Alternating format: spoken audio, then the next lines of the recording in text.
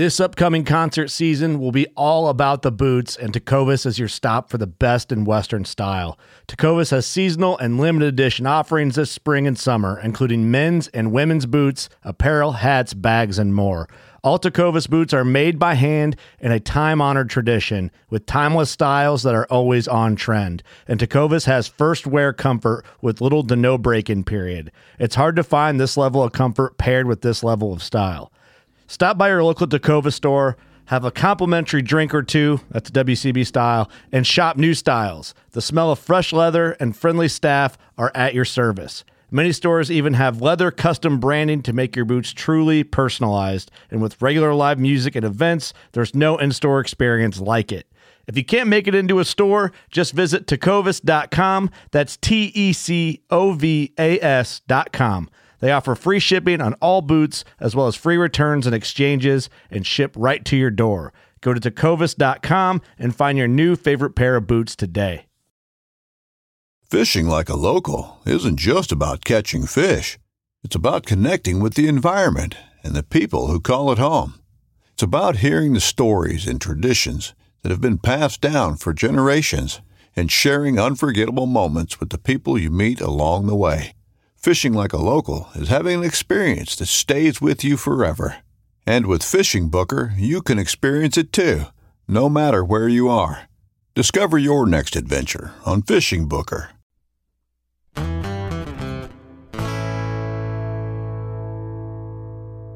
In reality, it takes about 13 years and about $130 million in R&D as well as regulatory costs to bring it to market. So, it takes a long time. It takes a lot of money. And there's a huge investment in these products in order to bring them to market.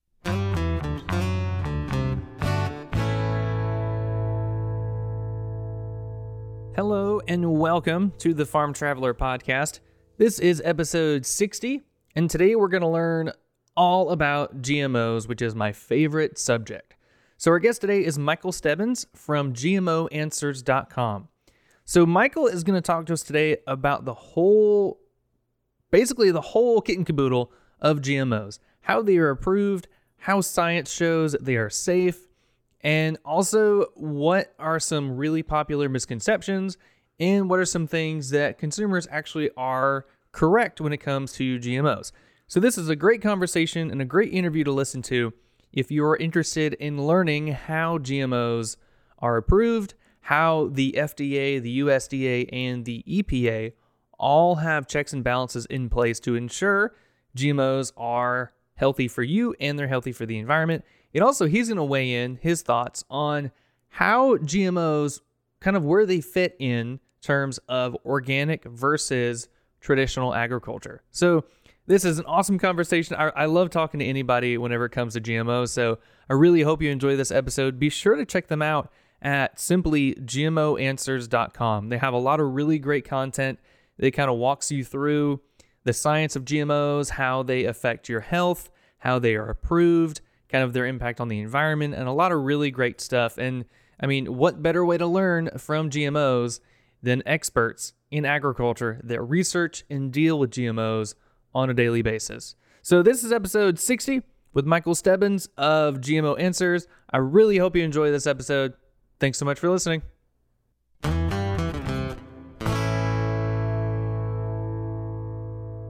Awesome. Michael Stebbins from GMO Answers. How are you doing? I'm doing very well. It's a nice day here on the East Coast, and looking forward to some nice weather coming up soon. There you go. Yeah. So I'm excited to talk to you. I'm always curious to learn more about GMOs and all that good stuff. So before we dive into that, kind of tell us about your background and kind of how you got started working with GMO Answers. Sure. I've been with GMO Answers for about 4 years now. And prior to that, I was doing communications for another nonprofit that dealt with the issue of animal research. So kind of always in the science communication field. And I grew up on a farm. So between the farm background as well as the science background, kind of communicating about GMOs and trying to educate people and clear up misconceptions about the technology definitely seemed like a natural fit. There you go. That's pretty cool. And so I see that GMOanswers.com, the website, is kind of controlled by CropLife. So how exactly did that whole thing start, and how did GMO Answers come to fruition? Sure. GMO Answers was launched in 2013 by a nonprofit called the Council for Biotechnology Information. And that is a trade association. It's a 501c6 as opposed to a 501c3. If there are people out there who know the difference between the two, one's more of a charity, the other one's a trade association. And as a trade association, we have members, and our members are the big seed companies. And we realized that there was a lot of misinformation about GMOs on the internet, in the media, online, on social media. GMOs had been, introduced to the U.S. market back in the 90s, and there was a bit of a push to educate people about this new technology back then, and nobody seemed to really have a big problem with it. So we kind of thought that, okay, well, this, we can go ahead and sell these to farmers, and this is just the next step in the types of seeds that are available for farmers. But fast forward almost 20 years later, and we found that there was a lot of misinformation, a lot of pushback on the technology, especially by people who don't understand how it all works. So we created the program to really be consumer facing and answer people's questions about the technology, about GMOs. And then this past year, the Council for Biotechnology Information, which had overlapping members with CropLife International, this CBI dissolved, and now the GMO Answers program is a program of CropLife International. And as part of that change, we're focusing a lot on being a resource globally. So not so much on just what happens in the United States, but GMOs around the world, because it is a global technology. GMOs seeds are imported and exported throughout the world. They're grown throughout the world. They're literally grown on every single continent around the world. So we wanted it to be a resource for pretty much anybody on the planet. And given the fact that the internet makes many things much more global than local, it was a good time to go ahead and do that. Yeah, your website is so well laid out. And I mean, it's for our listeners, it's just gmoanswers.com. And I mean, you guys have stuff like GMO basics, like your health and safety, GMO's nutrition, is it in livestock, and kind of the whole environmental impact of it. And so I've been following it for a while, and it's very educational. By asking people what they wanted to know. And we found out a lot about what they had questions about, what they needed to know, what they knew, what they didn't know, and kind of designed our website around that. So instead of the website being designed about how we think that it should be presented, the website really is designed about, what do we feel, what do people tell us that is the information that they need. Yeah, absolutely. That's such a good idea to kind of build the website around that. And kind of going on, so GMOs in the United States, everybody thinks that everything has like a GMO equivalent. So I know in the US, there's only 11 current crops that have any sort of genetically modified variety. So what exactly do GMOs look like in the United States? Like, what are some example crops that we have right now that have GMO varieties? Sure. Well, just a quick correction. Right now, there's only 10 GMO crops in the country. There's 11 GMOs. Technically, the GMO salmon is the 11th, but since it's not a crop, it's not part of plant science or seeds. But we certainly are very well aware that it is a genetically modified organism, and it is approved in the United States. I don't believe it's on the market yet, but should be happening anytime soon. So we've, for the United States and in the conversation around U.S. Consumers, we do talk about the 10 crops that are available to them, and I think there's a lot of misinformation on that. I mean, I think that certainly corn and soy are certainly two of the most well-known and most common, especially in terms of adoption among farmers, as well as sugar beet. Sugar beets has a high adoption rate as well. All of them are around the 90% rate. Although with corn, you need to really separate between field corn, which is designed for animal feed and industrial uses, versus sweet corn, which is your classic corn on the cob and things like that. Sweet corn is much lower rate of GMO, only about 25%. So, just again, educating people around those types of information is the types of things that they're looking for. Alfalfa, which is another type of animal feed primarily, is another large GMO crop in the country. Canola is a GMO predominantly. And then again, people don't really eat canola as a standalone type of crop. Usually that's made into oils and things like that. In terms of the items they might find in the grocery store, probably the two things that they would run into at the grocery store that would be recognizable as the crop that they're familiar with would be the apple. There is one company making GMO apples called Arctic apples, and they've got a couple of varieties of that. And one of the things they really specialize in is sliced apples, or apple slices, bagged apple slices, because the technology that is used in that helps prevent browning. So one of the big issues with when you slice apples is that it turns brown relatively quickly from exposure to air, not because of being rotten or being old or anything like that. It's just literally the exposure to air will cause browning. So these apples have been created in order to help prevent that. So convenience foods are a huge segment in the grocery store these days, and having pre-sliced apples in a bag is great for people who just want something to grab and go. And similar, potato also has a non-browning benefit to them. Again, which is great for French fries. Great, anytime you have any type of sliced potato. That's a great way to serve up the food and also help reduce food waste as well. There's a couple other GMOs that are available in the grocery store. The Rainbow Hawaiian papaya, which is primarily found in Hawaii and on the West Coast. It's a very specific variety of papaya, so not every papaya you would see in the store would be that. And technically there is a type of summer squash that is available, more of a regional product, but not very common. You're unlikely to find that in your local grocery store unless you live in certain areas in the South.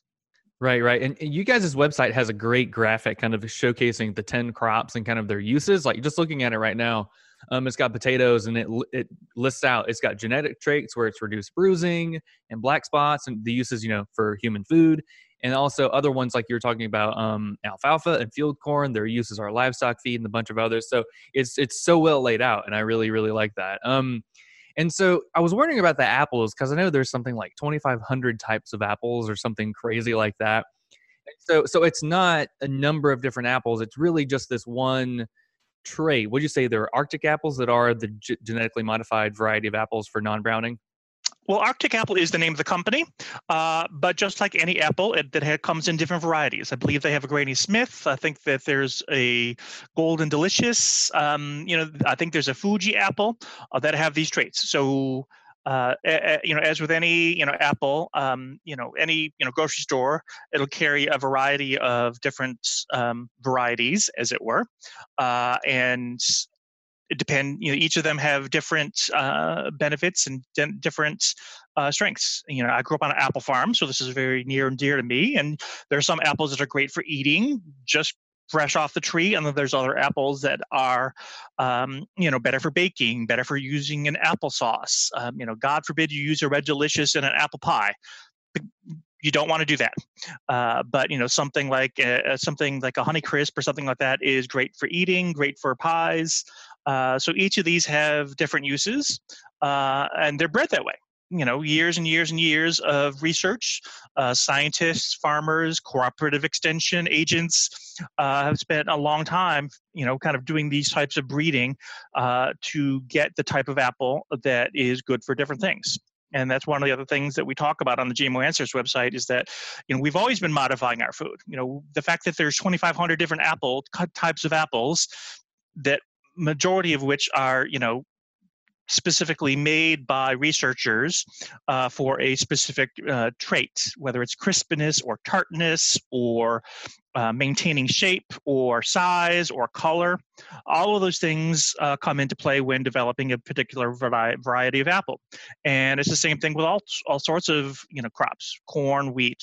There's breeders out there that develop these crops for any number of reasons that will help farmers grow them and then help meet consumers' desires and demands. That's such a great point, because I feel like a lot of people don't realize that we've been modifying plants for thousands of years, and really GMOs really help us speed up the process. And so, I mean, help scientists and farmers create better items that can grow quicker or grow with disease tolerance or pesticide tolerance. So that's a really good point that you brought up. So what exactly does the approval process look like in the United States? I didn't know this, but I did some research a few weeks ago, and all three, the FDA, the EPA, and the United States Department of Agriculture, all kind of have their own say-so, and they check GMO crops for different things like their impact on the environment, if there are any health concerns or anything. So what exactly is the approval process like for GMOs? Sure. Well, it depends on the GMO. I mean, every GMO has different traits and different things that are done. So it depends on what the end product is going to look like.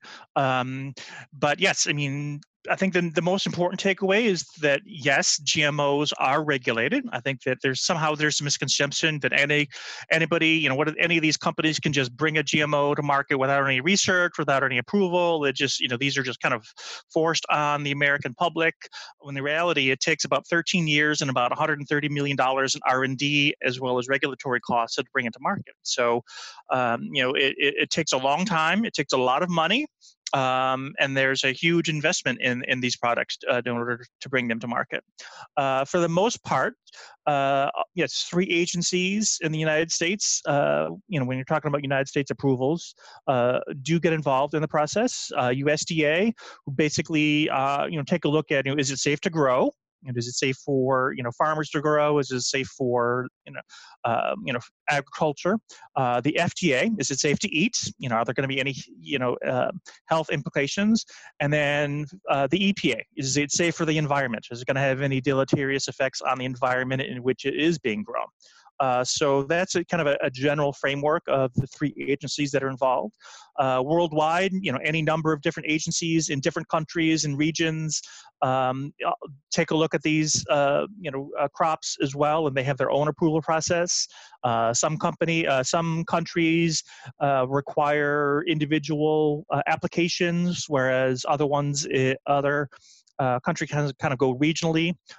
Some of them kind of trust the American. If it's approved by the USDA and FDA, then we'll take their word for it, and then it's good enough for our, good enough for our country. And then there's other countries in which, well, you may have done those tests, but we want to do our own tests, our own research, and our own process. So it does kind of make it difficult for these companies to bring these companies to products to market, because they may have to do a different process for any country that they want to export it to. Right, gotcha. That makes a lot of sense. That's really cool to hear. I mean, yeah, a lot of people think that it's quote unquote big ag is just controlling these the GMO crops, but they go through years and years of approval to make sure they're safe for consumers to eat, they're safe to grow, they're safe for the environment. So that's all a lot of really good points. Sorry, what do GMOs look like internationally? I know Europe doesn't have the best opinion on them. So what do GMOs look like internationally? Sure. Well, it's a mixed bag. I think the United States and Canada and a lot of Latin America are, strong growers of GMO crops. You made a very good point about GMOs in Europe. One of the things we hear all the time is like, oh, well, GMOs are banned in Europe, so why should we have to eat them? And there's just a lot of explanation to be told around that. Well, first of all, they're not banned in Europe. There's actually grown in several countries. There's R&D going on in several countries. Pretty much every university, plant science university or ag university does research on these, technologies. And the other thing to keep in mind is that Europe is the number one importer of GMOs per capita in terms of continents. They import a ton of GMOs for animal feed because they don't have enough land mass and agricultural space to grow enough, grasses, corn, wheat, soy crops to feed the animals that the livestock on their continent. So it is very much a misnomer that there are no GMOs in Europe. They are imported, they are grown there, and it's also not necessarily a unified voice there either. The European, the Food Safety Authority there approves a lot of GMOs. The scientific community and the agricultural community very much supports the concept of GMOs, but ultimately individual countries, because of pressure from environmental activists or green activists, decide that they don't necessarily want to allow them in their own particular country. But Europe as a whole, it's difficult to think of them as one monolithic entity. There's a lot of different varying factors, and you talk to different people and you talk to different agencies, and you get different answers about the state of GMOs there. Right. No, that's a very good point. Yeah. So going off of that, I know that there's a lot of right and wrong misinformation or right and wrong information out there on GMOs, and a lot of the stuff that is kind of against GMOs isn't exactly like scientifically correct. So, what are some of the biggest like issues you all are fighting about educating GMOs? So, what are the biggest misconceptions out there that you guys see? Well, I think one of the easiest ways to think about this is that a lot of these, misconceptions or objections to GMOs really are not anything that's really unique to GMOs themselves. It's just that people don't necessarily know that much about agriculture. They don't know that much about their food. We hear a lot about, oh, well, GMOs are patented, so I'm against GMOs. Well, lots of things are patented. Lots of food, lots of crops, organic crops, non-GMO crops, flowers. Trees. Lots of trees have patents on them. So, but they only hear about patents when somebody makes an accusation of GMOs. And it's the same thing for different types of traits. It's like, oh, I don't like GMOs because they're herbicide tolerant, and that means you can use as much Roundup on as you want. Well, there's a lot of crops that are naturally herbicide resistant. And there's a lot of crops that are herbicide resistant that are not GMO. So again, a lot of this concept that something is bad because it's a GMO is not necessarily where the truth lies. It's that people don't just necessarily know how a lot of their food is grown and how farmers really do their job. They only hear selective things, and they just kind of equate GMOs equals this bad thing I don't like without realizing this thing that I don't like, yeah, it's quite common, and it's quite matter of fact within the agricultural community. And if they were really objecting to that, they would be objecting to a lot of our food. GMOs use pesticides. Well, organic food uses pesticides. Organic crops use pesticide. Conventional crops use pesticide. So it really is just kind of, separating what their concerns are versus, okay, is this unique to GMO? Or is this just something that you're being told that you shouldn't like because you're against, agriculture? Yeah, no, those are all very good points. And I feel like a lot of the people that are against GMOs, most of it comes to uncertainty. Like they don't know how it's going to affect their health, or they haven't done a lot of research. And I actually got into some Twitter beef a few months ago with this random Twitter page. It's like against GMOs. And they sent in an article saying, hey, GMOs are bad. And I was like, no, they're not. They go through regulations and all this stuff. They're safe to eat. And they sent me this article on their website saying, hey, check this out. This is the data that showcases GMOs were bad. And every single thing on that website was from like scientific communities just saying, hey, we need more research on GMOs. Not one of those resources said GMOs are bad. It's very interesting, that's for sure. And I think that's part of the inherent flaw with science, and we're seeing this with the pandemic that we're all facing right now, is that the way that science really phrases things, they never say anything with a definitive answer. They always say, based on all of the research that we know at this point, we can say that these are safe. no scientist worth their salt would ever say, and we never have to worry about anything. That's just how the scientific method works, because they can only go on the evidence that we have so far. And the research and the evidence that we have for GMOs, which have been literally researched for 30 years, which is, we've had GMOs have been on the market longer than cell phones. GMOs have been on the market longer than iPads. The research, complete body of research has shown that GMOs are safe to eat. However, one thing that science will always say is that if the data that comes forward in the future changes that scientific consensus, then the scientific body will change their mind about their opinion about that. So at least, science is always open to new ideas, but the data has to support that idea. And it's not one study that will, change people's minds or change the science. It's a collective body of evidence that will change the science that's involved. So we're kind of at a disadvantage because scientists tend to couch things with a lot of maybes and based on and ifs and qualifiers, whereas people who are anti a lot of these things make these very declarative statements that are not necessarily borne out by the evidence and by the science. Those are all very good viewpoints. I mean, science just basically says we're 99% certain that it's fine, but we need to further research. We need to further study this so that we can all make sure that we're safe. So I think that's a very, very good point. Yep. And science is, always ongoing. It's not like, we looked at this once and we're done. I mean, virtually any field of science and any field of research, there's always ongoing research just to, repeat the results to help bolster positions and to find out whether, the existing science is accurate or not. Yeah, exactly. All very good points. So you kind of touched base on organic a couple of minutes ago. Where do you think GMOs fit in terms of organic production and conventional production? I know a lot of organic producers do not grow GMOs, and usually to be certified USDA organic, they can't grow GMOs. So how do you think GMOs fit into the whole organic versus conventional production debate? Well, two things on that. Well, you are correct. GMOs are specifically excluded from the USDA organic program. There is, it's not so much. It's just not done. It's like, no, it is specifically excluded.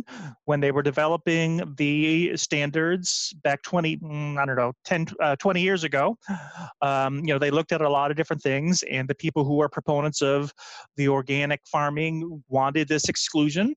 But that being said, a seed is a seed. Organic is more about a growing method, whereas GMOs are a type of breeding. So technically, you could have a GMO corn seed, but grow it using organic methods, meaning using organic pesticides, using organic field rotation, using organic weeding, and using organic, soil, fertilizer and things like that. But because of the carve out, because of the exclusions in the USDA organic standards, that's not even allowed. But the reality is that there are a lot of farmers who do grow both organic and conventional and GMO crops. For most farmers, it's not a moral issue. It's not a tribal issue. It's a financial issue. They can grow, GM corn and sell this off to one particular market, but they also know if they keep some fields separate, they can get a premium for the organic crops that they're growing. It's a different market. It's a much smaller market. I think organic is something about 5% of the U.S. market right now, which of course that leaves 95% of the rest of the market to be not organic. So farmers have to consider where they can sell their crops and where the demand is. And sometimes farmers have great success with growing organic, and other times farmers find that the cost to actually grow the organic, the time that you need to leave fields fallow, and the inputs that are needed to go into the growing the organic With organic, you can't use the most efficient pesticides necessarily, so that may mean more weeding, which means more labor costs, which and again increases the cost. So maybe the margin for the farmers may not be as great as it would be doing a conventional or a GMO. So all of these decisions are based on what farmers need to do in their market, in their environment, what their local community can support, and where they're able to sell their crops. So these decisions are not really based on any type of moral or any type of ethical decisions. It's primarily done for financial reasons. Although there's a caveat, there certainly is a small group of true believers that believe that only organic is the way to go, and there's a market for them, and that's great. But as I mentioned, organic is still only about 5% of the U.S. market right now. So, and that has not changed that much over the last 10 years or so. So even though organic has a very much large share of voice that people hear about, realistically, when you look at the market share, organic is not that huge of a portion of what people are actually eating. And at GMO Answers, we don't really, we don't try not to position ourselves as being pro-organic or anti-organic, partially because the two can coexist, and that we want people to have choice. If people want to choose organic, more power to them. Good for you. You should have the choice to buy whatever you want, and if that's organic, then that is your choice. But don't take choice away from other people is all that we really ask. Right. I like that. Just because you think one production method is better, don't take another choice away from somebody else, because they might think completely opposite of you, but they still have, they've done their research, they have their beliefs. So I think that's a very good viewpoint. Yeah. If you support choice, that means that a variety of choices have to be available for people. Oh, yeah, exactly. So going along, the environment, I know everybody's getting more and more involved about the impact we're having, both just consumers as well as agriculture. So how exactly do GMOs help with reducing our impact on the environment? Well, I think the number one reason, and again, just like with many of these, it depends on the specific GMO, depends on the specific crop. Like the rainbow papaya doesn't really have a positive or negative impact on the environment. That's really not what the trait is for. But for the big ones like corn and soy and sugar beets, one of the biggest reasons that it has a positive impact on the environment is because they are all herbicide resistant. That means that farmers can use less pesticide. They can use a very specific pesticide, and depending on which it is, certainly Roundup Ready is the most common, but it's not the only one. There's any number of pesticides that are available to use on different crops, depending on the trait that has been developed for them. But they can go through and they can spray their field once. They don't have to spray it again and again, because the more times you have to spray, the more impact you're going to have on your environment. So, one of the biggest misconceptions about, GMOs is that it means, you can just spray pesticides on your crops and that you just slather them with pesticides or you douse them with pesticides, when really the opposite is true. One and done. You can go out there, spray it once, you take care of the weeds, it doesn't affect the crop, and you're done. And the fewer, I think everybody would agree that the fewer passes with the sprayer, not only is it better for the environment, but it's better for the farmer, saves money, gives them time to do other things. Anytime you don't have to take that tractor out into the fields, that means you're using less gasoline. It means you're, less, CO2 coming out of the exhaust. So all of these different things that help reduce the impact on the environment are really important. But unfortunately, the message that kind of the anti-GMO people put out there is literally the exact opposite. So it's unfortunate that the message, the benefits are not being heard, and we're out there trying to tell people about them, but people just don't really want to hear about it because it kind of goes against the kind of preconception of what these do. Yeah, no, that's a very, very good point, because I feel like most of the people that are against GMOs just think that GMO crops get sprayed like 99% of the time and just pretty much continuously. But when the opposite is the fact, is that they get sprayed a lot less because of their genetic traits. Yep. I always tell people, if you want to know how a GMO crop is grown, ask a farmer. Don't ask some internet activist. Don't ask some person that heard it from, their great aunt through some email that was forwarded. Ask a farmer. Find out how much they spray on their, crop per acre, and ask them whether that's been increasing or been reducing. Ask them if they are, thankful for GMOs, or if they, feel as though it's a burden. I mean, I think there's this misconception that GMO farmers are forced to buy GMOs because they have no other choice. When reality is, farmers do what they need to do for their farm based on the financial situation and based on what works for them. If growing GMOs wouldn't work for them, they wouldn't have 90% adoption rate. They would be like, no, I don't want to grow this anymore. As with any industry, they have, they buy their seeds from their local, ag supply store. If it wasn't working for them, they say, yeah, it didn't work for me. Give me something else. So, and the fact that there's adoption rate of about 90% on a lot of these major GMO crops, it means that they are working for farmers. Farmers do want to grow them, and it is beneficial for the farmer. Yeah, absolutely. Absolutely. That is such a very good point. We had one of our guests on, and she earlier in, I think, season 1, she started this hashtag called #AskAFarmer, not Google. And I think that is such a good idea. Don't ask gurus or health nuts or anything on online. Ask a farmer how they use GMOs, what are some benefits and all that. And that's very good advice to follow. Yep, absolutely. We definitely see a lot of people talking about how they want to know more about where their food comes from. They want to know more about their food. And I always ask them, well, do you follow any farmers on Facebook? Do you follow any farmers on Twitter? And they never do. It's like, well, how can you say you want to know more about your food, but you don't actually have any connection to any farmers? So, I always recommend people follow farmers, and if they ask me for any names, I always provide specific examples of people who I feel are not only great, farmers, but also good communicators about what it is that they do.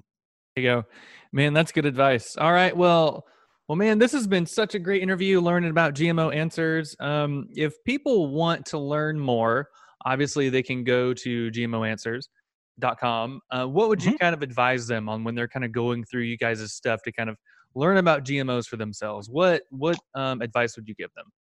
Sure. And again, it depends on your audience. If the audience is, primarily ag related, it's not necessarily about learning about GMOs, but it is learning how to talk about GMOs. And, the website, as you mentioned at the very beginning, we talk about GMO basics. We talk about GMOs 101. We talk about GMOs facts versus myths and conceptions.